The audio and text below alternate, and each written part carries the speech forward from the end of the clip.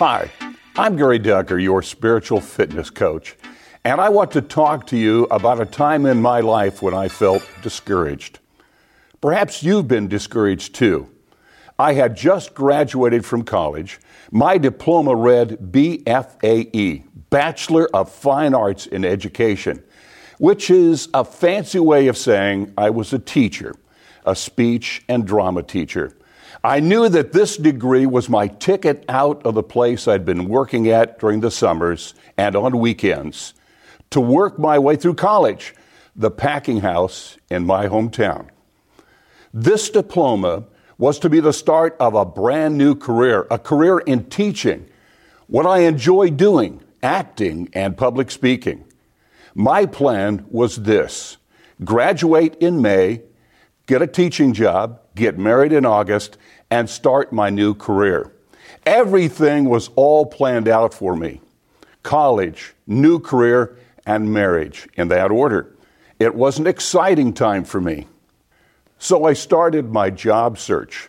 Simple enough, I thought. I fired off my very first resume to a school I'd heard was hiring, and sat back and waited. And waited. Nothing. I heard nothing at all.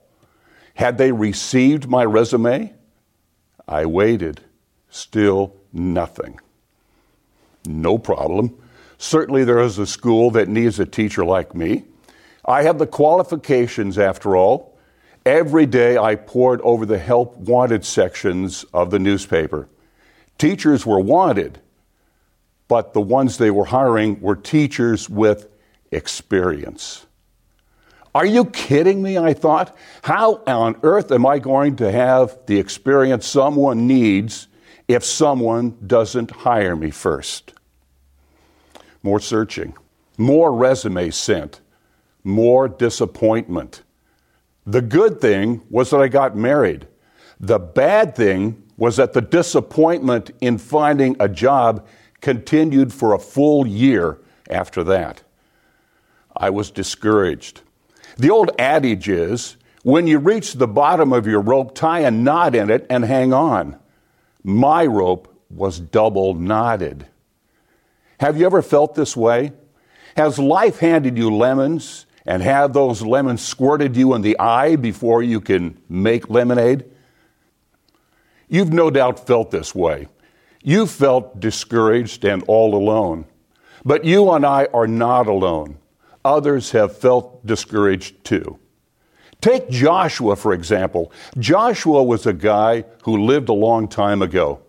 God chose Joshua to lead his people when Moses died. Moses is the guy who had led God's people out of the land of Egypt. You talk about big sandals to fill. Joshua had seen how the people mistreated Moses and how the people had mistreated God. Now Moses is dead, and God wants him to take Moses' place.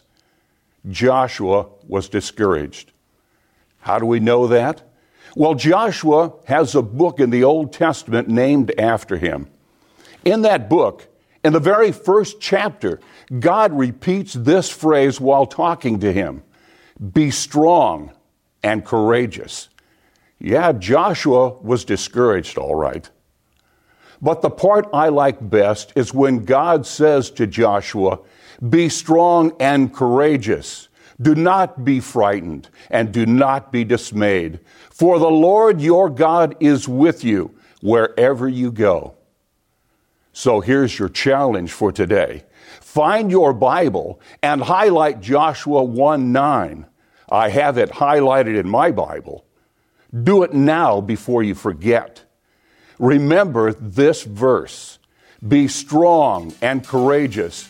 Do not be frightened and do not be dismayed, for the Lord your God is with you wherever you go. Now go, win today.